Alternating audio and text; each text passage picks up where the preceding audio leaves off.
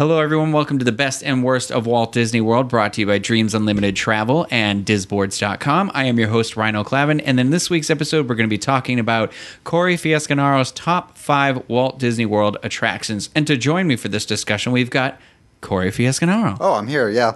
And we've got Steve Porter. Hello. And in the back, Craig Williams, man who makes it all happen. Ahoy, ahoy.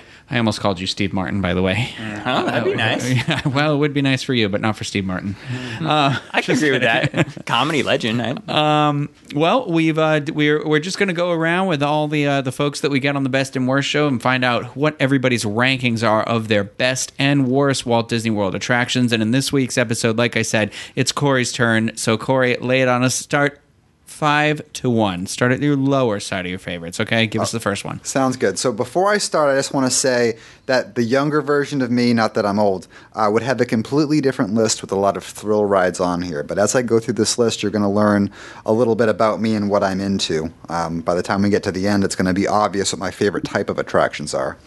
But number 5, where you're starting off with Living with the Land over in Epcot. I thought we were doing your best list. Is this your worst list? This is my best list.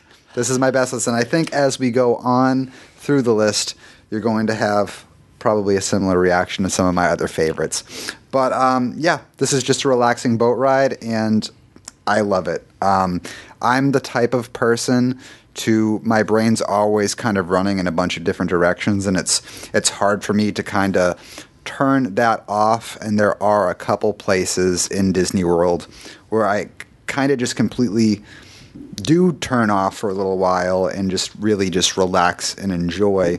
And Living with the Land is one of those attractions. Specifically, not that I don't like this part too, but before you get to the greenhouse, the very beginning of the ride, over by Garden Grill, with like the waterfalls and the animatronic animals with the house, that part is just ridiculously relaxing to me, and I love it so much. I think I just don't really like the greenhouse part of it, and I keep thinking about that, where I do remember going on it recently and being like, oh, I like this more than I thought I did, but I still am on that boat where I'm like, leave it or take it for me. Take it or leave it, whatever. I love this ride too. I wouldn't quite put it up in my top 5, but yeah, no, I understand why this would be one of someone's favorite rides, but it's just not my top 5. Craig, what do you think? You love it. It's not that I love it. I don't hate it. It is an attraction at Epcot that I would be willing to do. Okay. Well, number 4, what do you got? All right, we're about to... Okay, so you guys reacted to Living with the Land how you did, and now... And listen, this isn't like Steve explained in his, this isn't like by any means the best attractions. These are the must-do attractions at Walt Disney World. These are just your personal favorites. Yeah. And maybe you're a little bit like me, and these are things you would enjoy too.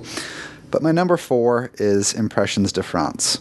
This is a show in Epcot. It's a sit-down show. It is the only show in Epcot, as the date of this video, that is sit-down. The one in Canada and the one in China stand up. And this is about a 23-minute movie with 3 big screens where you kind of take a journey through France with really relaxing music. And this is another thing, just kind of like Living with the Land, that it really just kind of pulls me out of reality for a while, and I'm just able to completely just relax and enjoy the movie. This is one of those things that even before I was a local, Living with the Land is more so something I really enjoy. I've always loved it, but I enjoy it more now that I live here because I'm always able to just walk onto it. Easily to get a fast pass the same day. Impressions de France, you don't get any fast passes for that, and the theater is never full. Even on the busiest of days, you can always walk right into it. I think I know more WDW vacationers than not that have never actually seen this show. But this is one of those things that I've always loved even before I moved here. I mean, for those reasons. It's a beautifully done show, and it's just very relaxing, and you can always go into it. And I find myself going to Epcot, and that's usually one of the things that I always end up doing is going on Impressions to Friends. It's the thing that I still plan around. It's on the 15-minute and 45-minute mark, all the way up to 7:45 at night, and I always try to be like, let me make sure I'm around the France Pavilion, around the 15 or 45 mark. I love the show. I love the show. Is it not leaving? No. It is not leaving. Oh, I was okay. terrified I when thought they there announced. was a Beauty and the Beast thing. Is that just a separate thing? So they announced Ratatouille, and I was scared that we were going to lose it with that, but we're not. They're just doubling up. I think it will go under renovation soon, but it shouldn't be leaving. No, the Beauty and the Beast show is going to be a new addition. In addition to Impressions de France. To the offerings at France, but it is not replacing Impressions de France. Oh, okay. It's actually I don't. I'll have to see once I make my list. I'm probably not going to include it on my top 5 just because there's so many great stuff out there. But this is like I don't want to sound facetious here, but it's probably like top 15 or 20 for me. I love number this movie. 36 attraction. I don't think enough people do see it. I think even though it was filmed back in the 80s, you would like. It still is what I believe France probably for the most part looks today, despite like the fact of the wardrobe they're wearing and some occasions and some of the stuff that is very steeped at late 70s and 80s. Other than that, I feel like it just like it's all these historical sites that have been around. I mean, obviously Notre Dame looks a little bit different than it did back then, and I'm not trying to say that in a joking manner. I'm just saying that's now a time capsule that part of the film, seeing that cathedral like that, that's now something we have. If they made this movie now today, it wouldn't look that way. So in some things, it's a good reason that it hasn't changed at all throughout the years. So it's just a beautiful movie. It's got great music going throughout. It's comfortable. It's a great way to beat the heat. I think it's great. I don't agree so much that I put it on my list, but I do agree that this is a really great underrated location. I think you guys, I don't know if you mentioned already, but I really love the music in there. Just I think that's what adds to that relaxing feel and what makes it so calming and like such a great escape from the craziness of Walt Disney World. So while you might get some pushback from people in the comments, I totally support you on this decision. Thank you. All right, give us your number 3. All right, so the next one I have is more of a normal choice. I do want to mention, I won't go there yet. I'll go to that at the end. I had something else on this list, and it got pushed off. It just barely didn't make it on. But this next one still is a normal choice, and that is over at Animal Kingdom, Kilimanjaro Safari. The reason I picked this attraction because I wanted to. So I'm talking about like me in the present, like me right now. There are attractions that probably got me a little bit more excited than Kilimanjaro, but Kilimanjaro is up there for like this is like a really exciting attraction. But the reason that it's on my list as of today is because it has very high repeatability. You could go on one day and see, lions, but not see the elephants. And then you could go on, like I did one time in a massive rainstorm, and you're not going to see, lions, but you're going to see like elephants spraying water up in the air and having like a ball. So, because it's like a living, breathing safari with tons of different animals in their habitats, you never really know what you're going to see or what you're going to see the animals do. And it's like, I don't know, like I've never done, I know there are things like this in the world, but I've never done anything like Kilimanjaro Safari. And to think you can do this in a theme park is just really cool. Oh, yep. I can't disagree. I do think when I did the Disney After Hours event at Animal Kingdom, my number one complaint is that you don't get to see any of the animals. And that's, I think, the biggest draw for Animal Kingdom in a time, especially where I feel weird about zoos. The older I'm getting, I still do like seeing all the space. These animals have this massive amount of area to move in, and you get to see some animals you're never going to see if you never leave your backyard. You know what I mean? Like, where else am I going to go see like a tiger? A lion? Yeah. No bears. There's a zoo. At the zoo. Yeah. Well, I get it. You're fighting a constant battle of hypocrisy in your own heart. No, and it's hard. I know It's I am. hard. I am actually doing the Rhino experience too, and I will probably already have done that by this point. But you know what? I was like, I'm never in my life. They're not going to exist much longer. So while I can touch one, I'm going to touch one. So look for that.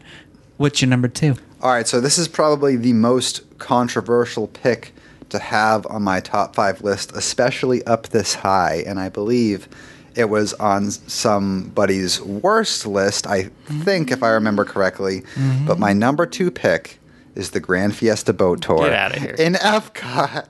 Yeah, it's the Grand Fiesta Boat Tour. I don't know. That was on your worst list? Yeah. Oh, okay. So, if you haven't already noticed kind of the theme of things I really like, with the exception of, the last 2, but I'm not going to spoil the number 1 pick. But I really like relaxing boat rides. I really like them, and I really like the smell of water. Not just like water doesn't smell, but water at Disney does smell, and it has a very distinct smell. And I connect that smell with fond memories of being a kid in Disney. It's one of the main things that connects my nostalgia of being a kid in Disney. And Grand Fiesta Boat Tour, as soon as you walk into the Mexico Pyramid part of the pavilion, the main part of the pavilion, you can already smell the water from Grand Fiesta Boat Tour. The way I describe it is you can smell the Disney water, and then you can smell like what would appear to be like tortilla chips kind of meshed together. It's a pretty magical scent. And then not only that, but then you can just walk right up to the ride. Almost any given day, it's going to be a walk-on. And not only is it a relaxing boat ride, but it connects, whimsical Disney along with it being a relaxing boat ride. So you're just kind of chilling in the boat while you see Donald having fun. And I just love everything about that ride. And I go on it over and over and over again. And I play a little game with myself where every time I go on this ride, I try and notice something that I didn't notice before. And surprisingly, how many times I've been on this ride, I always find something new, or almost always find something new. I think we have one of the coolest hidden Mickeys ever on that ride. I'm not going to spoil it for anybody who wants to find it themselves, but keep your eye open near the end. It's a really cool one. And yeah, I just love it. I understand your love of the smell of the water, but I think that there's plenty of other Disney boat ride attractions that have that same smell that are better rides. Oh. No, yeah, and I wouldn't say you're wrong. So there are other rides like that. One in particular that comes to mind that you had on your top list was Splash Mountain, but younger version of me probably would have put something like Splash Mountain above Grand Fiesta Boat Tour. I need to be in the right mood for any sort of thrill aspect, though. It's not something I can really ever do in the morning. What about Pirates? Well, we're getting there. Oh, great, Steve. You're ruining the number 1. Well, let's just segue into my number 1 then, unless somebody else wants to talk about Grand Fiesta. No. My number 1 is Pirates of the Caribbean. My number 1 is Pirates of the Caribbean, and it has that small drop at the beginning, but that's nothing. That's fine. It feels much more intense when you're a child than when you're an adult. You're like, this is what I was afraid of. Yeah, and also to compare Pirates and Splash. The drop at Splash, it's a large drop, but it's really not that big of a deal. My problem with it is just because of how my brain operates and how I think, it's a very long boat ride knowing that it ends with this big drop. And in my head, I'm just awaiting the drop, and it takes this is just me. I know this isn't how a normal person thinks, it's just how I think. But knowing that this big drop is at the end, it takes away the experience of enjoying the relaxing part for me. Pirates, it's a small drop and it's at the beginning, and then you just get to enjoy the immersion of Pirates of the Caribbean, which is an absolutely amazing attraction. I don't think anybody would argue that it's an amazing attraction. Well, I will say that the Disneyland version is much cooler. I still love the world version. And that is my number 1. And as you can see the trend going through on my list here, 3 out of 5 of my top picks were boat rides.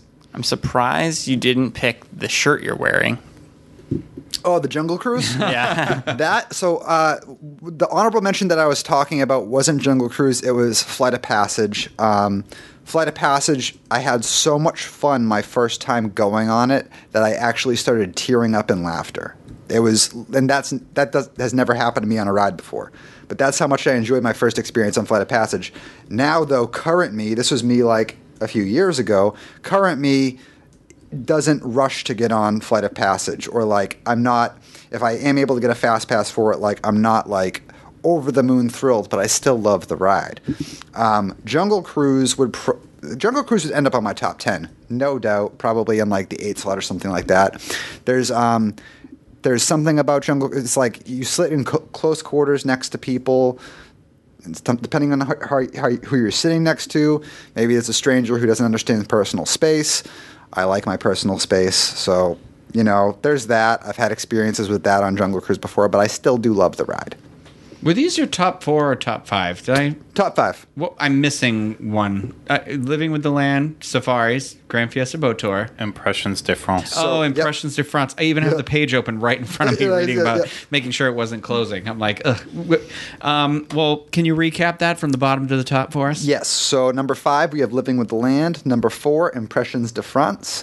Number 3, Kilimanjaro Safaris. Number 2, Grand Fiesta Boat Tour. I know that's strange, but it just is what I like. And number 1, Pirates of the Caribbean, a classic. Well, there you have it. That is Corey Fiasconaro's top 5 attractions at the Walt Disney World Resort. Agree? Disagree?